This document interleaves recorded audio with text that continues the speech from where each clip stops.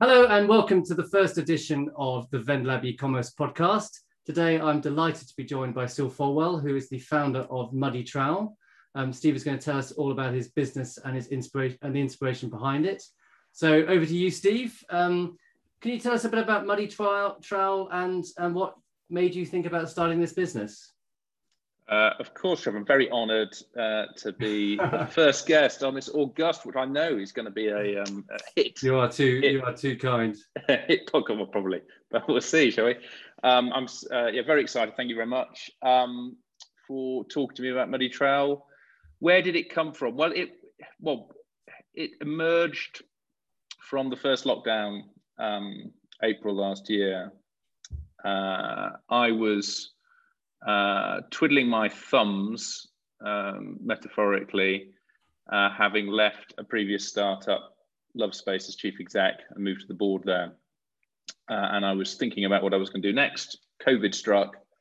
Long story short, I decided to launch a business to help nurseries and garden centres get plants that would otherwise have gone to waste into the hands of gardeners during the first lockdown, and called up a few mates and set up Muddy Trowel in 2 weeks. And which was a great lockdown business, but we always had an intention to create something longer lasting, and so we've morphed that into a provider of joyful, sustainable plant kits for amateur and aspiring gardeners, people who love plants but maybe don't want to get their hands too dirty into gardening. And that's what we've been running for the last 6 months. Like an all-in-one kit. It is an all-in-one kit. Think sort of Gusto or HelloFresh for gardening. Yeah, exactly, the plant world. So we provide you with everything you need to create a beautiful display of plants. At the moment, mainly in containers, but we're moving on to kind of borders and larger formats. So imagine you've got a patio, a balcony, sort of window boxes. We'll deliver you the container, we'll deliver you the compost you need, and a beautifully curated selection of in-bloom plants, so you get an instant impact immediately. The big difference from those kind of things that you might otherwise be buying from garden centres or DIY stores or the bigger supermarkets is that the plants that we source are the UK based. They're largely perennials, so they'll last year after year. So not only you get an amazing instant hit of colour and impact, but also you've got plants that incredibly good value because they'll look easy to last, and you can learn how to nurture and look after them over time. So whereas if you went to a local garden centre, they delivered you something that would normally be something which would be perhaps not last as long, or so you've got sort of two ends of the spectrum. At one end, garden centres cater for people who know a little bit about gardening, or at least if you don't know a little about gardening, you're in real danger of killing the stuff that you buy from there and putting it in the wrong place. And at the other end of the spectrum, you've got the convenience, even cut flowers or those sort of baskets of annuals, which are pretty environmentally unfriendly and don't last very long. A lot of them come from we all know the smell. That smell you get from a vase of flowers after they've gone. You just want to keep them nurture them on a little bit longer. But we're not about kind of short-termers, and we want plants that are going to last for people and continue to bloom. So what kind of customers do you have? Are they so a lot of them would be people who are kind of perhaps bought a new house or something like that and looking to dip their toe into the gardening world? Yeah, there's definitely sort of the first timers, people who kind of want to do up. Everyone really wants to do up their outdoor space. There's a big trend, obviously, particularly accelerated by COVID. People being around the house more, thinking about design of the space they haven't spent a lot of time in, and there's one of the biggest growth sectors last year has been outdoor furniture, stuff for patios. So we're tapping into that, certainly. Lots of folk who would like to jolly up their outdoor space. People who want to get into gardening for the first time, don't know where to start. And a big segment for us is gifters. So we just had Mother's Day, and so in the last kind of 2 or 3 weeks, probably about 75-80% of our sales have been actually gifts, because of what you get with us. That's interesting. They being Mother's Day, because I've got a friend of mine that runs a flower business, and his business looks something like this: Valentine's Day, Mother's Day, I mean, he would do like a month's sales in a day. Yeah. Do you find that, has it been that peaky for you? Well, it's almost the other, for us, those fill the gaps that outdoor plants would normally, be quiet in. So if you think about the outdoor plant season, it really runs March through to sort of July. And so Christmas, Mother's Day, Valentine's Day fill a gap for us. Yeah. So we my previous business, Love Space, was also a very seasonal business, probably much more seasonal than plants, because we stored a lot for international students, and continue to store a lot for international students. And so, I'm used to running those kind of businesses. And one of the tricks of running a seasonal business is that you both set up operationally to be able to respond to all those peaks. Yeah, but also you look to fill the gaps where you can, so that you can spread your fixed costs. Is it just outdoor plants you do, or do indoor plants? Just outdoor at the moment, yeah. So obviously one way of solving the kind of seasonality would be doing more indoor plants. The problem with indoor plants is they're very well served, and very good startups, Patch Plant, Beards and Daisies, and others. Lots of copycats to Patch, and actually that it's not a particularly, although they all look very green, it's not particularly environmentally friendly kind of space. Doesn't fit that well with our brand. Most of those plants are shipped. Most of those plants are shipped in straight off the kind of boat or plane from Holland, and they have to be kept, in very warm conditions all year round, obviously, including in the nursery. So it doesn't quite fit our brand ethos yet. We're also about collections of plants rather than individual plants. You can pretty much buy the same plant at each of those kind of retailers. So we've not done indoor yet. We may move into it if we can do it in the right way next year. Okay, sounds good. So tell me about, because I'm interested in, obviously my experiences with selling mainly a lot of things like toys and other baby products that just never go off, right? So I'm interested to know, how do you actually deal with the supply chain of your products? Obviously, I'm guessing that optimizing the supply chain so you don't, things don't die is very, very important. So how do you go about doing that? So, I mean, first thing to say is we're learning all the time. So we've been going about 9 months, and that problem is partly the reason that I believe in our business, because I think that problem makes it difficult for other people to come in and copy. So the way we do it is it's almost like a judo throw, really. We only want things that are in season and looking good for a period of time, right? So we want to buy things pretty much close to the point that we can then sell them on, and we don't want to be holding too much inventory. But we need to send out quality plants, and what we don't want to do is just get a nursery from Leeds, for instance, to send the plants out to customers without us being able to check the quality. So we're taking in about 2-3 weeks of inventory from nurseries, which means that we can monitor the quality of the plants. So do you do all the delivery yourself, or is it drop shipped by? No, and we do it. So we do it ourselves in the sense that we're organising all the logistics, and we work with a handful of third-party couriers to run vans, which we are scheduling on a kind of daily basis. So when you receive the plants as a customer, they've come directly from our nursery, so we know the quality is going to be brilliant. Okay, was it your nursery as in a nursery that you work with, or your nursery as in your actual facility? So we have a facility, a polytunnel. I mean, nursery would be too grand because we're not growing anything from scratch, but we are looking after plants there.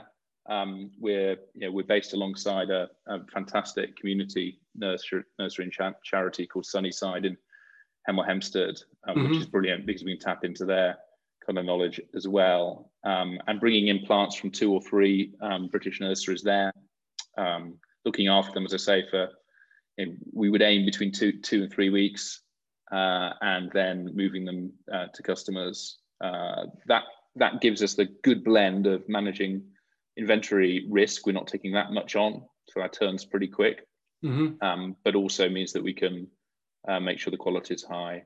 To do that well, you've got to have your other processes all brilliantly lined up. So a good example is photography and merchandising, because we're moving the range through every time. We've got about 30 different products on the site at the moment, which will soon be 100. Those 30 products are mixes of plants. Once they're gone, they're gone. Yeah. So we've got about probably about a month to pick the plants, bring them in, photograph them, and then sell them. Okay, so if you think of it more akin to fast fashion, actually, yes, you know, some of the operational challenges. So I think, you know, go on. No, it's something I've always found that in my business, we don't have that many things that change a lot, because it is quite a lot of effort to actually, you know, take the photographs, and taking photographs is difficult. Writing descriptions is difficult. It's all, you know, do you have quite a lot of people working on that then?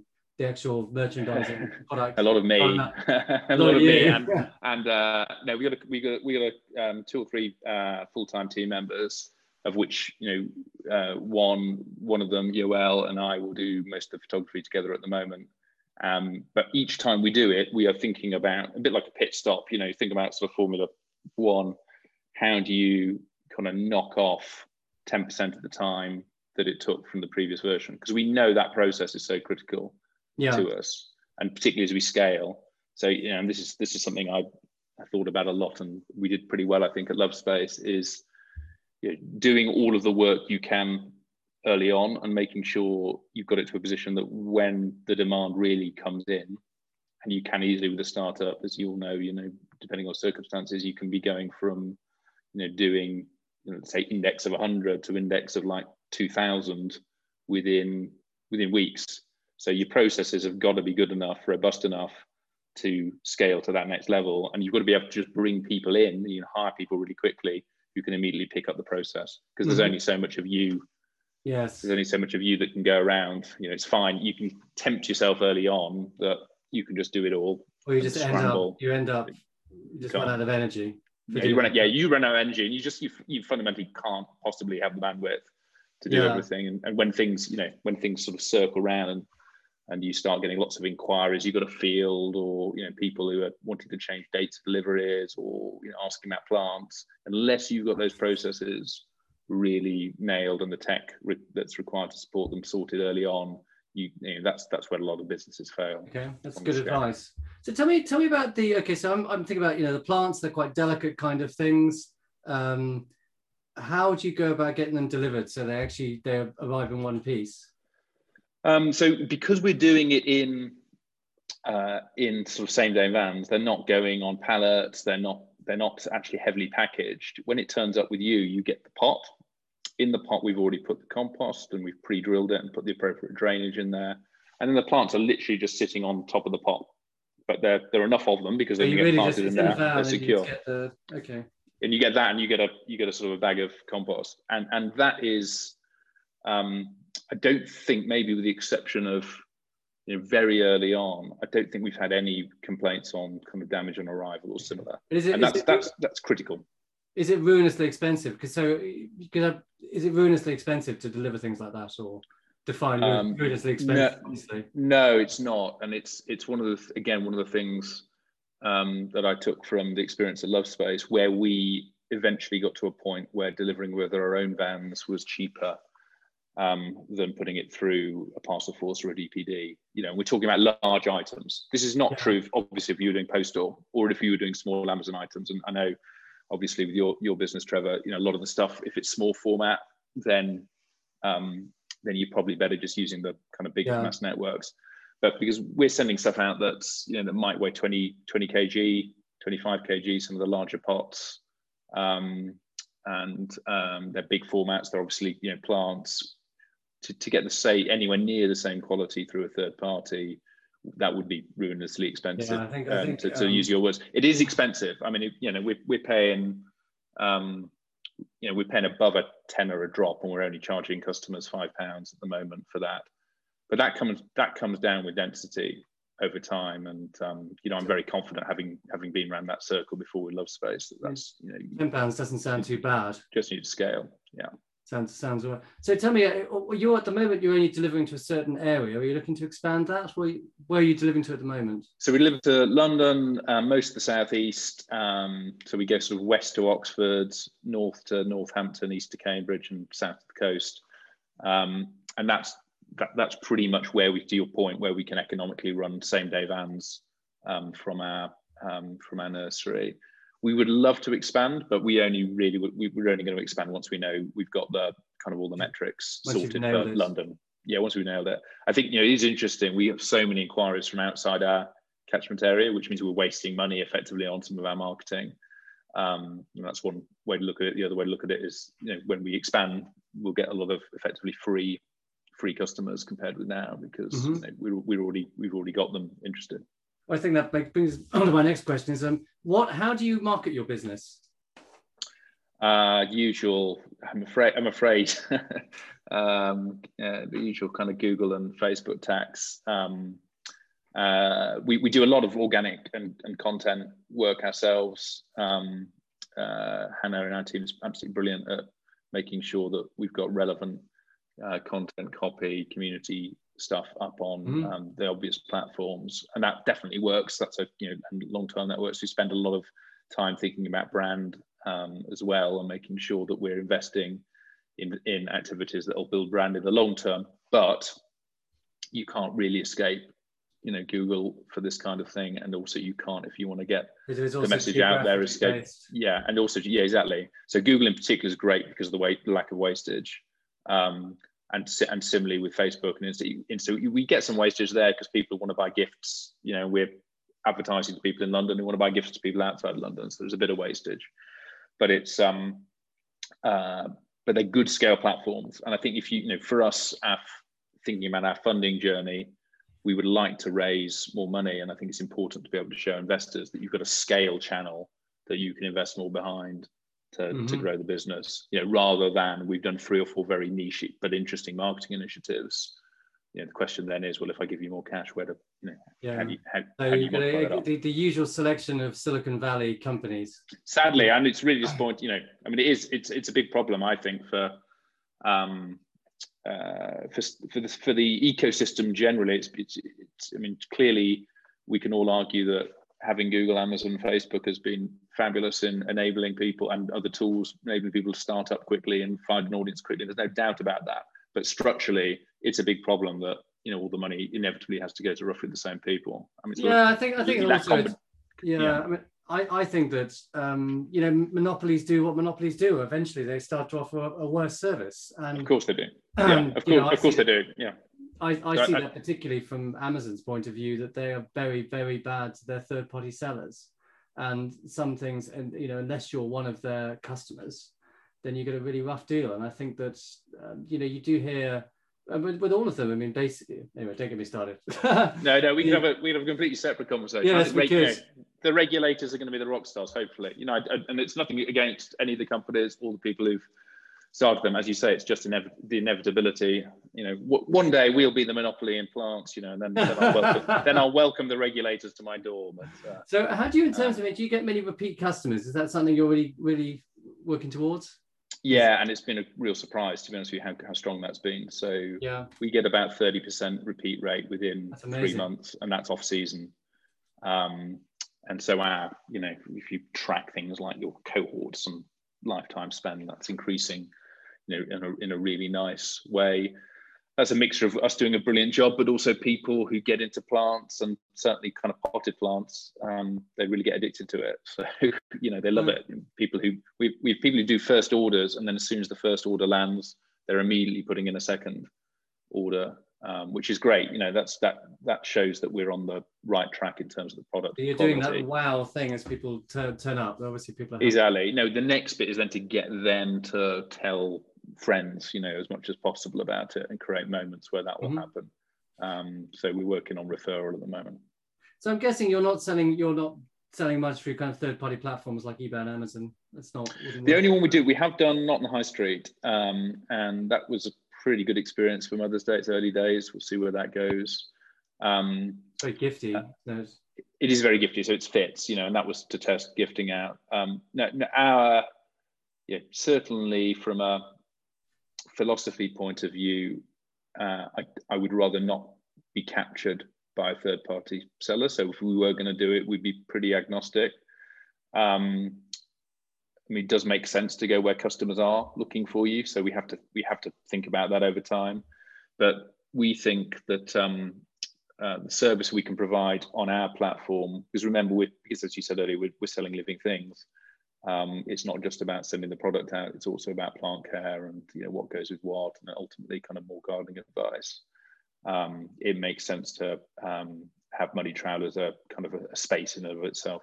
Mm-hmm. Yeah, I mean, certainly, I mean, third-party platforms, they tend to, if you've got something which is a kind of discrete item, which doesn't require customization, fairly standard to deliver, I think they work really well. But I think something like yours, it might probably trying to fit a round peg into a square hole. It could well be. It could well be. I mean, I think gifting does make sense, and Google delivers good traffic for outdoor plants, but it's it's the opposite actually of what I found with storage with Lovespace.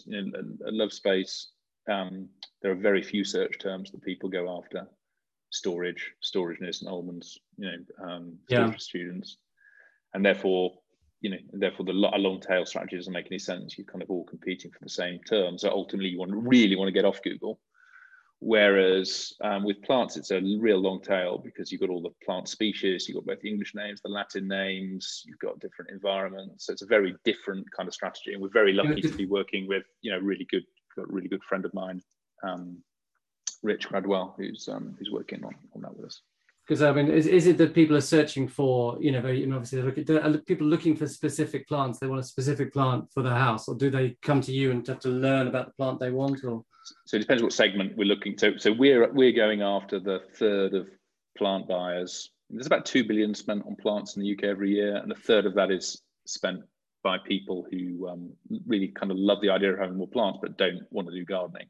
So they don't know the Latin names, and they might know the names of some of the plants, but they don't really want to. They want something that smells beautiful in the spring, or something's in pinks and whites, or something that's going to fit into a nice shady corner and give them nice green foliage all year round. And so our job is to curate things that do that job for them.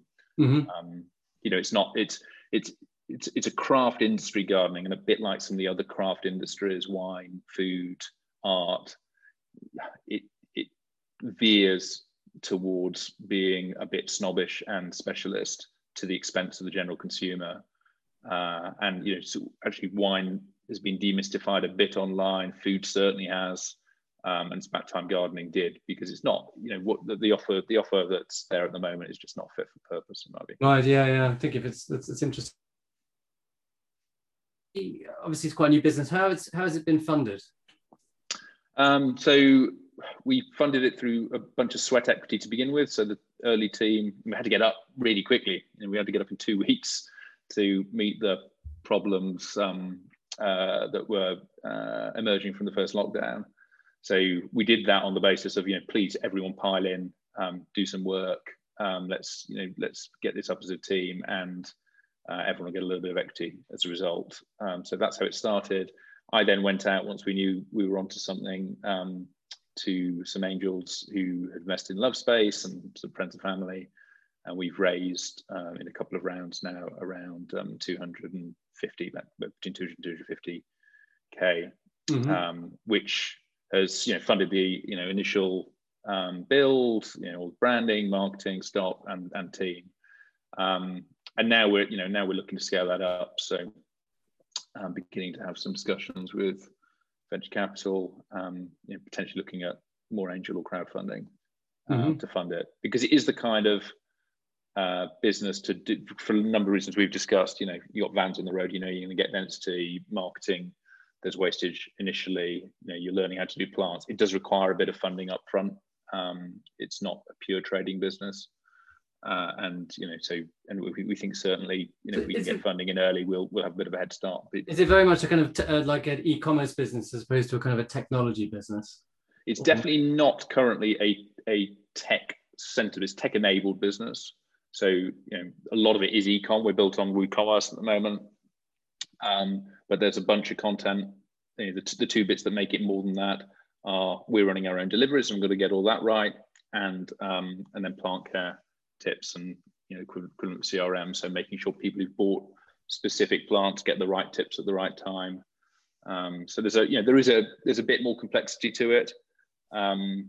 It's not similar again to Lovespace, which was is really now a tech business if you think about it, because with Lovespace we don't have any vans and we don't have any storage locations, what we're doing is we're matching customers' needs to look after things with warehouses and van networks across the UK, to provide a seamless experience for the end customer, but without us actually having to take hold of anything. We store them with people who can be way better than us, the likes of Iron Mountain or other archive storage companies, big companies. And so there is, for me, there's that kind of aspiration. I think with this business, it could go down a very tech-driven route ultimately, where once again, we're not necessarily having to touch the plants. We give that to people who've been doing that all their lives, British growers, with capacity, and we match them with customers. We do the curation job and match them with customers who want. Do you think of becoming more of a kind of more of a platform? We could do over time. I think it's a good way of scaling. But to do that, what I've learned, if you're going to go down that route, you have to do the doing yourself up front, because you can't build a platform without seeing all the problems and having solved them. Yeah. First. I mean, certainly my experience with things like that as well, getting other people to fulfill orders is that you just depend on how sophisticated they are. Now, I'm going to guess that growers may well not be that sophisticated. But you have to make it super simple. I mean, that's that's the same with your average, archive, regional archive storer. It's how do you make that process completely clear and also painless, because particularly when you're starting up and you're asking partners to work with you, if you do that, they're so used to doing things their own way, or they've got big clients, you need to make it, you need to win on easiness, as well as it make commercial sense for them. Because if it's remotely difficult, they'll drop you. Right. Why would you support a startup you don't know, that may not be there in 2-3 years? You've got to make it so easy for them. I had this. I used to spend a lot of time driving the van at Lovespace, and part of that, as well as giving me a bit of headspace away from the business, was to learn, what it really took to do the job at the doorstep, and kind of all of the little cases that would come up that screwed up your average process, which is, when you sat down there, you can draw an average process, but actually it never really worked in person. And, little workarounds that you as a driver would use on your app because it was easier. So, calling a job complete before it is, for instance, because it was easier, and there was no, why not? But occasionally that would cause a problem. And I told this story. I said I was at an awards do, because we'd just been kind of one of the fastest growing businesses, I think, in the UK, and we were alongside a bunch of other startup CEOs. And I said, well, I've been in the van today. I'm really trying to get under the skin of what our customers want. And someone to my left said, I just love that story. I love that idea of being in the van. Yeah, I was in the van today, really kind of brainstorming with the team what it takes. And it went around the table like that. And the day after, I got on LinkedIn 2 or 3 things from people I won't name who were there, saying, I've told your kind of metaphor of being in the van to my team. Which I said, no, I was in the effing van. Yeah, I do, but I agree. I think that you can actually, because I think I found it's quite easy to give a task to someone. And some people are just really good at doing what you tell them to do, right? But they just continue doing what you tell them to do, and they never think, how do I improve it? But if you actually do it yourself, you know what things you don't need to do or what things don't work. And I think it's exactly that. Really valuable experience. And doing it yourself and or doing it with someone else because I think everyone in the team wants to do stuff better. They just assume it's really quite dispiriting, even in a small team. They assume that no one wants to make it better for them, or that it's not going to be made better for them. So when I was working with Piotrek and Dan and others who ran our warehouses, they would just do things the same time, the same way. Even if it wasn't working, and they'd find workarounds, and then you'd spend a day with them and go, well, why are you doing like that? I said, well, that's the only way it works. So why haven't you told me? Well, because I just assumed it wouldn't get sorted. And that's what you've got to kill in a small business culture. I think, is because everyone's got the idea. I mean, people they might be able to sort of just assume they can continue to do it the same way, but really everyone wants to make it better.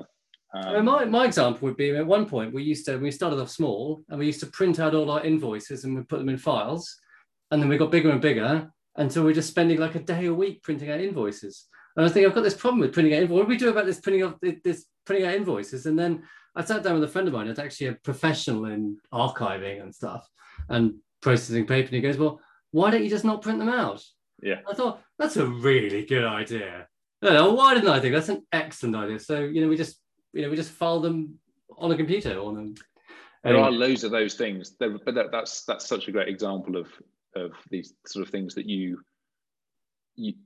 put great store by when you start up, and then because it's just you and the team, no one ever goes, well, that's stupid. Why are we doing like that? Why don't we just not do it and then see if anyone notices? Or exactly right. So Steve, you worked for big corporates. So you worked for McKinsey. You worked for, I don't know if you can call the Guardian a big corporate, big enough.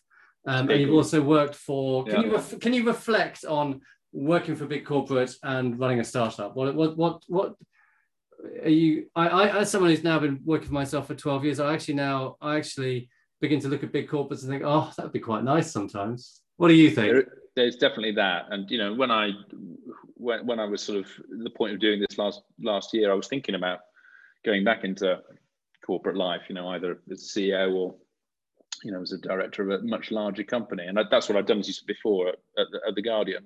And the Guardian Group was actually a really big corporate, and is a big business, not just the Guardian and the Observer and all the online stuff, but was Auto Trader, EMAP, regional newspapers, radio. It was a big media conglomerate. And part of my job actually there as director of strategy was to make it a smaller conglomerate and focus it much more on the Guardian and kind of get out of a bunch of media assets that we thought quite correctly we're not going to prove to be that valuable over time. So I thought about going back. What's different? It's less relentless. So I think working in a big corporate's less relentless. Being in the corporate, yeah, it's so. What you trade off, I think, when you're a startup, you get a lot of control in many ways. You can choose what you do today. You can choose what you sell. You can choose how you talk to people, who you hire. You choose everything, and that's even more so than if you were CEO of a large corporate, because there you've got a bunch of inherited culture and politics and people and shareholders and shareholders. I was going to say shareholders. Actually, I think is a bit that comes across pretty much. I think the shareholder thing is quite interesting, but you certainly have more control running your own startup, and I'm sure you felt that, and you have control your path and how quickly you want to grow and all those things. The flip side is it's completely relentless mentally, because it just won't happen unless you make it happen. If you're a corporate, you could. I mean, there are bad CEOs and there are bad directors, and they can sort of last for years and do very little. But that's because there's a huge momentum in the organization already, and there's a bunch of talent around, and they're all ambitious, so they're doing stuff. So, I think that there's less places to hide with the startup. It's pretty much immediate judgment from customers. You're always thinking about whether the business can survive or not until you get it to a point where it's on an even keel, which was a fantastic moment when Lovespace got there. So I think that's a big difference. The connection with customers is a really big difference for me, and one I've absolutely loved from Lovespace. I think it all got quite abstract, particularly in strategy and particularly for a large group. With loads of readers and measured in the millions every day online. But who were they? What did they want? Did they really love the Guardian? And were they all the same kind of people? Very difficult to sense your impact. Yeah, exactly. I was a Guardianista, but was everyone getting the same from it as I was? And you have to abstract things. And with a startup, you don't. They're real people, and you make a real difference in their lives, and you can sort of see it. So I think that's a really good thing. It's the same team as well. People have to make a big commitment to come and work with you, or they're desperate. People. It is possible. It is both, of course. Both, yeah. I did say that when I got the team starting up this. I said, look, I chose you because you're talented, hardworking, driven, brilliant, and I assume short of other alternative options. Well, I don't know if you listen to Ivo Graham. He talks about the available. He says there's he refers to himself as the available son. Yeah, exactly. But that is such a real, that's serendipity, chance, just being there is kind of a lot of what it's about. And so I was going to come back to shareholders and just maybe finish off this point on corporates. The big thing in the corporate is you kind of got a reputation from your position, and you're trying to defend it the whole time, and you're desperately trying to not look stupid, because the politics of big corporate, as soon as your momentum's gone, or you politically, you lose control, that actually really affects your ability to do your job and your satisfaction in your job. Whereas with a startup, you've got to kind of ignore that and accept that you're going to look stupid from day one. You're doing stuff that no one else has done before. It's very risky. You make those mistakes because that's part of the gig. So you've got to get very comfortable very quickly with that. And actually, if you're the right kind of person, that could be immensely liberating, because you're not looking over your shoulder the whole time. You're not kind of checking whether you've said exactly the right thing to the right person. There's plenty of politics, but it's different kind of politics in a startup organization. No, it is amazing even how in small companies it can be quite hard to get things done, I think. Yeah, well, I mean, the classic was, I used to try and get the team out to go for drinks, on a Friday evening at Love Space, and quite often I'd be sort of leading the charge at about 5:30, and they'd say, no, we need to stay here. Well, mass revolt from the team saying, no, we've got to stay and do our jobs. So I was thinking, well, who's the boss around here? And you sort of, it's amazing how quickly a culture can build that. You intended to build it, obviously, but then completely supersedes your ability to control it. Do you know, when I worked in a bank, we used to all go down the pub on a Friday. Everyone, boss's boss, 4 pints on a Friday lunchtime. I mean, I just remember that. How did we even do? Now. Well, I don't know. Well, certainly I certainly don't do it anymore. But I don't know. Right, Steve, this has been great. But I've got a final question for you. I think, to wrap it up, what has inspired you most recently? Oh, what a great question. So I've got a friend of mine, a guy called Alec Varma, who's another entrepreneur, and I was very lucky enough, I think, for him to consider me a mentor at one point, but I certainly view him as an inspiration now. And during, again, it's sort of a lockdown story that just preceded this. He set up a charity called Meals for the NHS, which he brought a bunch of people together, really talented folk, some of whom I've worked with before, in a very flat team who were getting food from local restaurants who obviously couldn't send it to anyone at that point, and sent it to hospitals and frontline staff who were working, extremely long hours, and have been obviously for 12 months, but were without any of the kind of structures and and ability to get food late night in place. And he started that up in no time at all, and got a lot of very talented people involved, spending a lot of time trying to solve that problem. And that was great inspiration for a couple of reasons. Firstly, it was a brilliant thing to do. Nice thing to do. Secondly, just the speed with which he was doing stuff and making decisions, and that team was. And it reminded me, and that's what we found when we launched this in 2 weeks, is if you know what you need to do, if you're very clear on the objective and you've got some good people around you, it's just amazing how quickly you can get good stuff done. So yeah, that would be the one. Okay. Well, Steve, it's been very interesting talking to you, and thank you for your time. And perhaps we can talk again in a few months, and you can give us a status update. I would love to. As the flowers come in full bloom for the summer, we should do it. When's your peak period? So summer. Perhaps we can have a sum up and in the autumn. We can find out how you've got on. Yes, let's do that. That'd be brilliant. Okay, that'd be great.